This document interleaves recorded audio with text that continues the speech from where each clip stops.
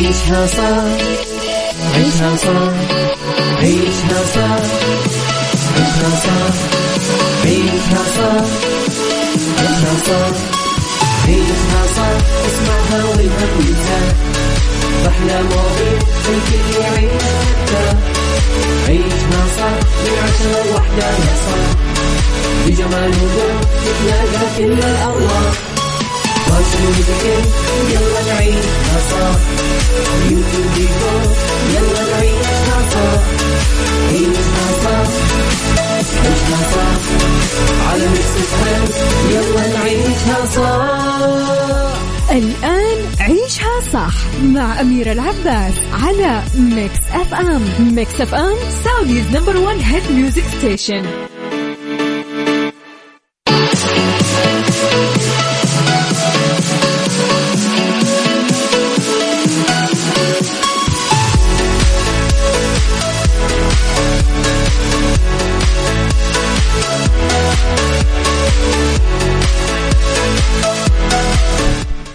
يسعد صباحكم مع مستمعينا، تحياتي لكم وين ما كنتم، صباحكم خير من وين ما كنتم تسمعوني. أرحب فيكم من وراء المايكل كنترول، أنا أميرة العباس بيوم جديد، صباح جديد، حلقة جديدة ومواضيع جديدة. في ساعتنا الأولى أخبار طريفة وغريبة من حول العالم، جديد الفن والفنانين وآخر القرارات اللي صدرت. ساعتنا الثانية قضية رأي عام وضيوف مختصين. ساعتنا الثالثة صحة جمال ديكور وغيره من الفقرات الحلوة. على تردداتنا بكل مناطق المملكة تسمعونا على رابط البث المباشر على تطبيق ميكس اف ام اندرويد واي او اس. اكيد احنا دايما موجودين. مستمعين ارسلوا لي رسائلكم الحلوة، تصبيحاتكم واخباركم على 0548811700 ولا تنسون انه على @ميكس اف ام راديو، تويتر، سناب شات، انستغرام، فيسبوك وتيك توك كل ما يخص الإذاعة والمذيعين. أما عن أغانينا سعوديز نمبر 1 هيت ميوزك ستيشن، هذا احنا ميكس اف ام.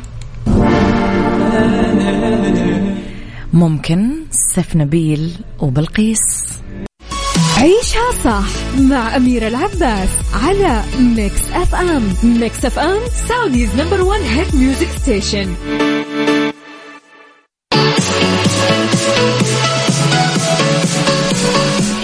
تحياتي لكم مستمعينا. لخبرنا الأول، اختتم معالي وزير الصناعة والثروة المعدنية الأستاذ بندر بن إبراهيم الخريف زيارته الرسمية لجمهورية تركيا، واللي تهدف لتعزيز العمل المشترك ما بين البلدين بقطاعي الصناعة والتعدين وزيادة التبادل التجاري والصادرات غير النفطية، إضافة إلى مناقشة الفرص الاستثمارية النوعية وجذبها في قطاعي الصناعة والتعدين.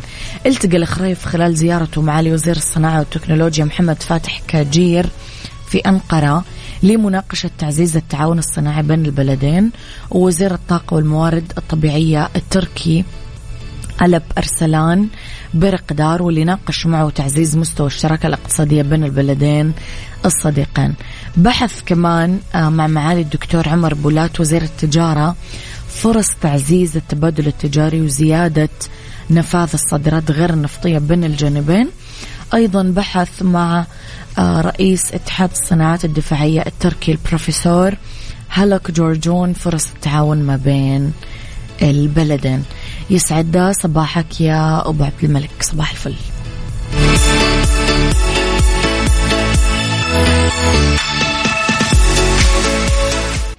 عيشها صح مع أميرة العباس على ميكس اف ام. ميكس اف ام سعوديز نمبر 1 هيت ميوزك ستيشن.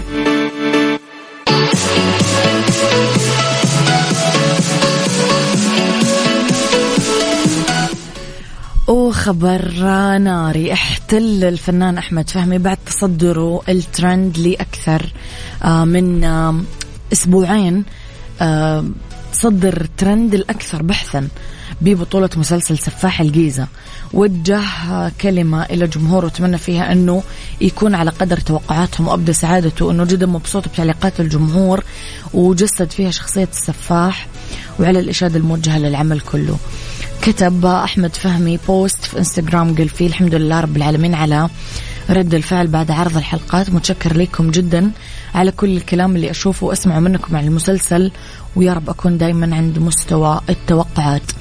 يشارك ببطولة مسلسل سفاح الجيزة عدد من الفنانين جنب أحمد فهمي، داليا شوقي، جيهان الشمشرقي، حنان يوسف، ركين سعد، باسم سمرة، من تأليف محمد صلاح العزب وإخراج هادي الباجوري. طبعا مستمعين القصة حقيقية، أنا بديت تقريبا أنا في ثاني حلقة. قصة حقيقية تتكلم عن سفاح في مصر. تفرجوا عليه، مسلسل يعني حاولوا تنامون بعد ما تتفرجون عليه إذا قدرتم. عيشها صح مع أميرة العباس على ميكس أف أم. ميكس أف أم سعوديز نمبر 1 هيت ميوزك ستيشن.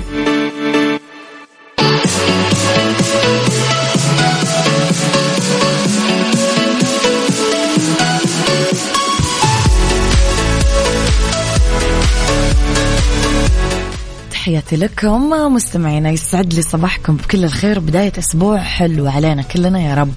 لي خبرنا الأخير بساعتنا الأولى، وزع مركز الملك سلمان للإغاثة والأعمال الإنسانية 6 أطنان و450 كيلوغرام من السلات الغذائية بمديرية المدينة بمحافظة مأرب، استفادت منها 40 أسرة.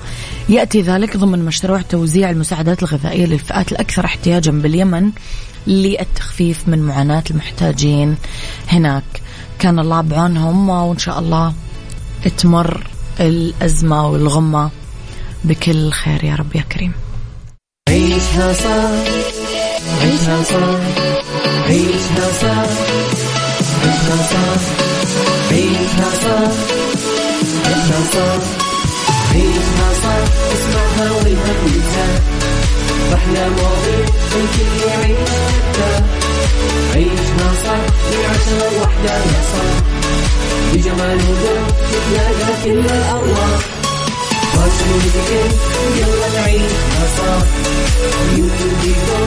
يلا نعيشها صح، عيشها صح، عيشها صح، على ميكس أف أم، يلا نعيشها صح. الآن عيشها صح مع أميرة العباس على ميكس أف أم. ميكس أف أم سعوديز نمبر 1 هيت ميوزك ستيشن.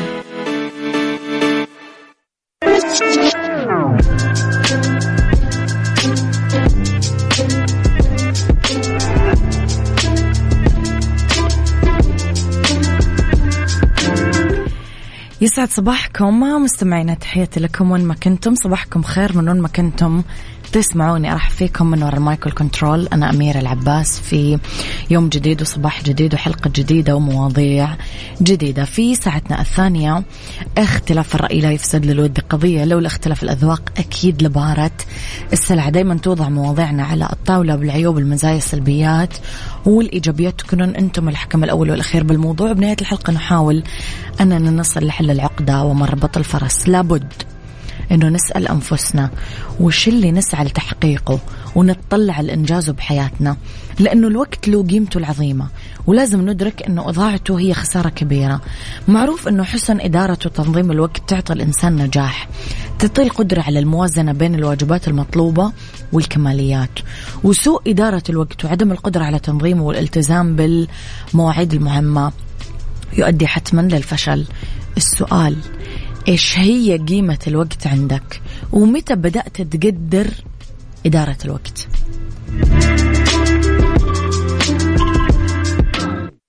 عيشها صح مع أميرة العباس على ميكس أف أم. ميكس أف أم سعوديز نمبر 1 هيت ميوزك ستيشن.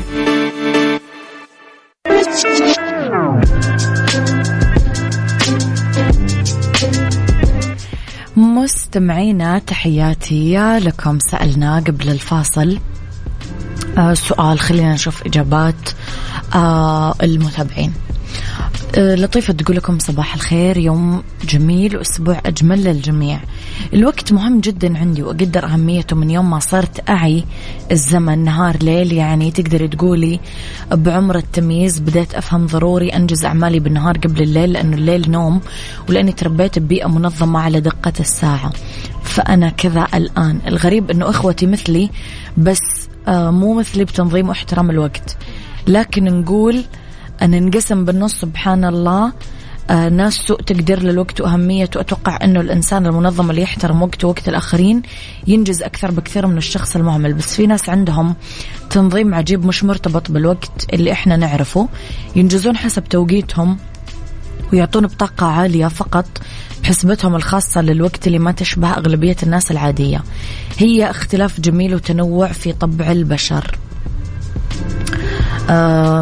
يعني أتفق لطيفة، أنا قبلت هذه الفئة فعلا. أبو عبد الملك يقول الوقت عندي حياتي أنفاسي كل شيء. بدأت أقدر قيمة الوقت لما صار لحياتي هدف ومعنى. هذا الهدف هو البوصلة اللي توصل سفينتي لبر الأمان، بدونه أعيش تيه وضياع. الوقت الشيء المقدس عندي من نعومة أظافري، الشيء اللي مستعد أني أخسر عزيز عشانه. أنا مثلك أبو عبد الملك، أصلا كثير ناس طلعت من حياتي لأنها ما تحترم الوقت. مستمعينا كلنا نشترك بمقدار اللي نملكه من وقت، بمعنى أنه إحنا دائما نقول أنه كل الناس اللي نجحت وعملت اختراعات وإنجازات وكانت عظيمة بهذه الحياة وقتهم عبارة عن 24 ساعة، مو أكثر مننا يعني. بس إحنا نختلف بالكيفية اللي نتفق فيها أنه قديش نستفيد من هذا الوقت. مشكلتنا ما هي في عدم وجود وقت كافي لتحقيق ما نريد فعله، بس بعدم قدرتنا على استغلاله بشكل صحيح. إذا حطينا نظرة ثاقبة على رواد الأعمال بالعالم راح نشوف أن هم يمنحون الوقت ما يستحق من الاهتمام. يخططون، يحطون جدول أعمال دقيق لمهامهم وأعمالهم، يلتزمون فيه بدقة فائقة، واللي ينظم ساعات نهار وليله ويحط لها نظام متقن. هم في نهاية المطاف اللي يحصدون النجاح وتزدهر وتنمو أعمالهم باستمرار. بس هذوليك اللي ما يعطون الوقت حقه من العناية بسبب قرارات غير مدروسة، هم فضلا عن إهدار وقت ثمين من حياتهم كمان يفشلون. إدارة الوقت ووضع الخطط ومعرفة التطلعات من أهم عناصر النجاح تعليميا وعمليا. ويبقى تنظيم الوقت له قيمة عالية وأهمية قصوى وبالغة. لازم ننظم ساعات يومنا ما بين أوقات الراحة، النوم، الاسترخاء، وبين وقت للاستذكار والجد والاجتهاد، ووقت آخر للقراءة الحرة وتطوير النفس، فضلا عن أوقات للمرح والرحلات والزيارات الاجتماعية. والحرص دايما أنه ما يغلب محور أو جانب على الآخر، لأنك لو قدر وخصصت معظم وقتك للقراءة راح تسلمها، ولو خصصت أوقات طويلة للاستذكار عقلك راح يرهق ويتعب وما راح تستفيد. وبلحظة نفسها لو مضيت وقتك كله أنت تلعب وتزور الناس راح تمل وتحس بالفراغ.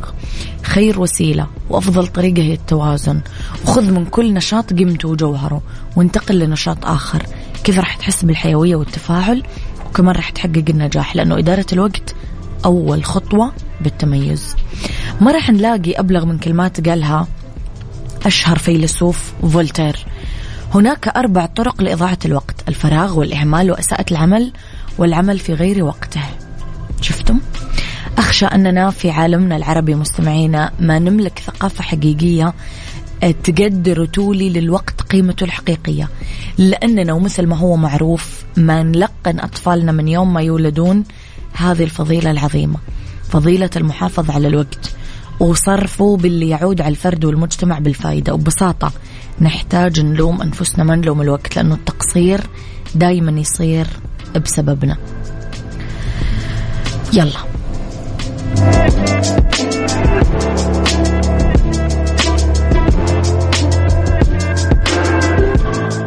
عيشها صح، عيشها صح، عيشها صح، عيشها صح، عيشها صح، عيشها صح، عيشها صح، اسمعها والهم ينزاح، أحلى مواضيع الكل يعيشها.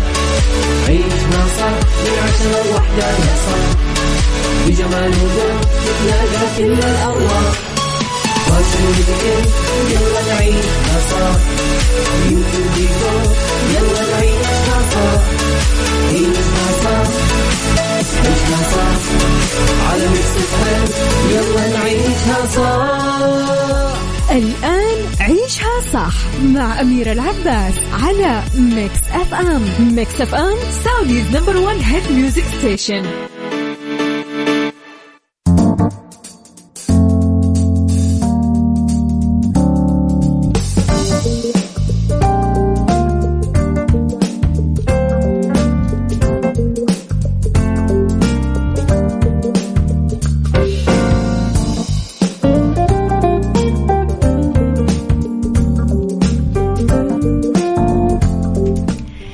يسعد مساكم مستمعينا، تحياتي لكم وين ما كنتم، مساكم خير من وين ما كنتم تسمعوني. أرحب فيكم من وراء المايكل كنترول، أنا أميرة العباس في أولى ساعات المساء، آخر ساعات تعيشها صح. ندردش اليوم في The Right Track عن وظائف مناسبة للأشخاص القلقين، في بالدنيا صحتك مضاعفات التوقف عن الرضاعة الطبيعية، وفي بيوتي فوائد الجيلاتين للبشرة الدهنية. خليكم على السماع مستمعينا، وارسلوا لي رسائلكم الحلوة على 0548811700.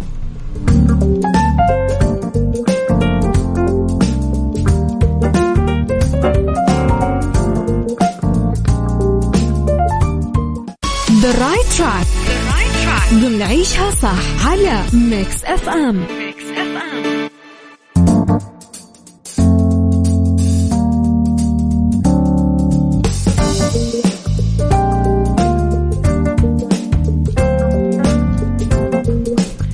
مستمعينا في The Right Track، في وظائف تناسب الأشخاص القلقين. حسب إحصائية عالمية في 275 مليون فرد يشتكون من أعراض القلق. الموضوع قديش يؤثر سلبا بإنتاجية هذول الناس؟ يا ترى إيش هي خيارات العمل والوظائف المناسبة للأشخاص القلقين؟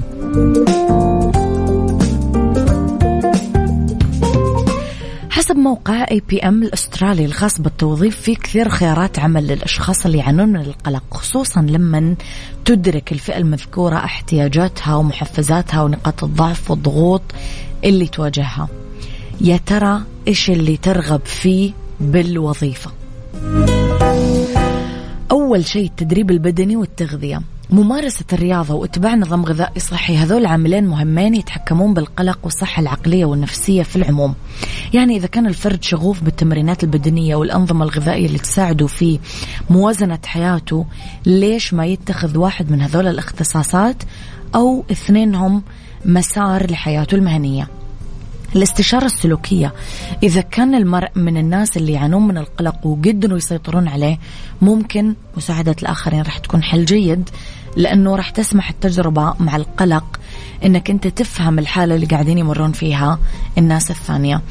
البستنة وتنسيق الحدائق، للطبيعة تأثير جدا مهدئ على الناس القلقة. بهذا الإطار تتطلب وظيفة البستنة وتنسيق الحدائق أنك تقضي كثير وقت بالهواء الطلق، مع تفاعل محدود مع أشخاص ثانيين، مع المتعة بجانب إبداعي.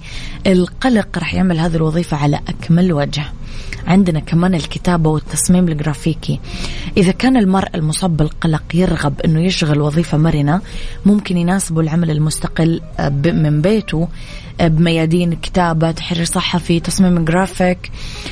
يحتاج ينجز مشاريع موكلة له أكثر من التواجد الحضوري بإطار ساعات منتظمة. تصميم الويب وبرمجة الحاسوب، كمان تتطلب الوظائف القائمة على التكنولوجيا كثير من التركيز لحل المشكلات. وآخر شيء الفن التشكيلي، إذا كان عند الشخص القلق قدرات ومواهب فنية تشكيلية وعمل على تطويرها، ممكن يمتهن لاحقا التشكيل. ينسحب الأمر على ناحية صنع التجهيزات الفنية. الفن يحد من أعراض القلق ويحسن نوعية الحياة، وكثير يساعد أنه يعمل تنظيم مشاعر.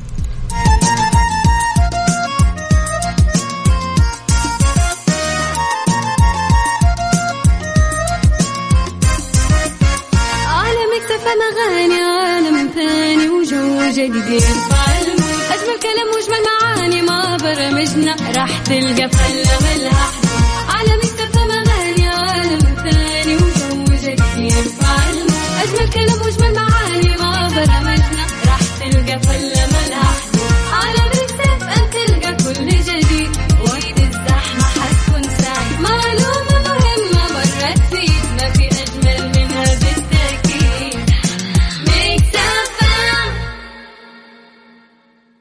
بالدنيا صحتك ضمن عيشها صح على ميكس اف ام.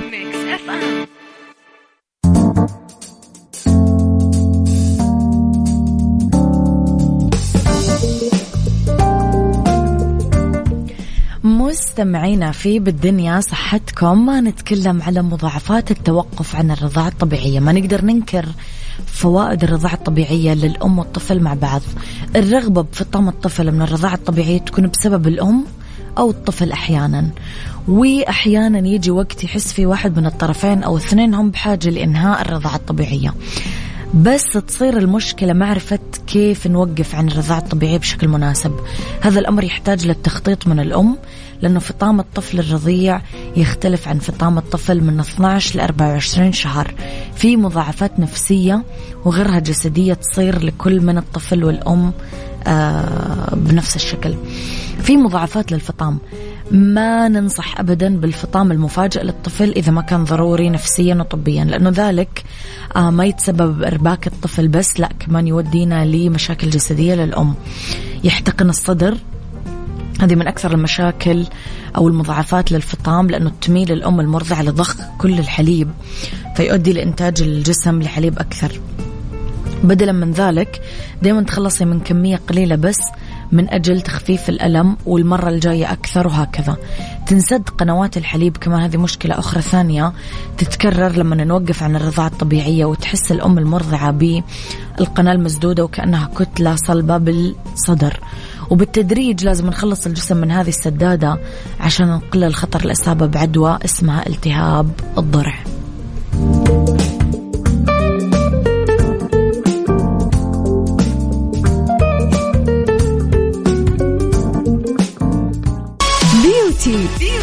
نعيشها صح على ميكس اف ام.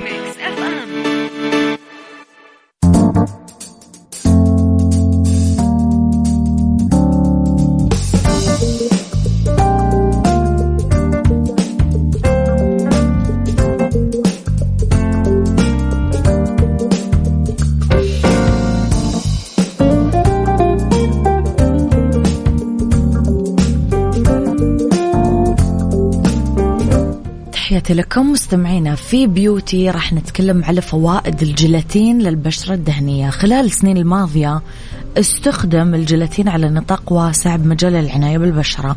اليوم يرجع بقوة لعالم الجمال ويحتل مكانة مهمة ضمن المكونات الخاصة بالعناية بالبشرة، تحديدا البشرة الدهنية. نظرا لفوائده المتعددة يتم استخدامه مع مكونات أخرى يشكلون فيها وصفات طبيعية مفيدة للبشرة، ويدخل بتركيبة كثير من مستحضرات العناية بالبشرة بمختلف أنواعها. فوائده: ينقي البشرة من الشوائب ويخليها أكثر نظافة ونضارة وإشراق، يشيل الرؤوس السوداء والجلد الميت، يساهم بتجديد البشرة وشدها، ويحارب التجاعيد والخطوط الرفيعة اللي تطلع على البشرة. يعد مصدر مهم لمادة الكولاجين اللي تحافظ على مرونة الجلد وتحسن مظهره، يساعد بتقشير البشرة وتفتيح لونها وتوحيده. فوائده للبشرة الدهنية: يقلل من علامات التقدم بالسن، ويعزز الكولاجين واللي يبان واحد من البروتينات المهمة اللي تحتاجها البشرة الدهنية. يكبح الجيلاتين ظهور علامات تمدد الجلد اللي تعاني منها كثير من النساء، ويقلل من ظهور البثور وحب الشباب، ويعمل على تنظيف البشرة من الزيوت والدهون المتراكمة فوق سطحها، ويعطيها مظهر ندي ونضر.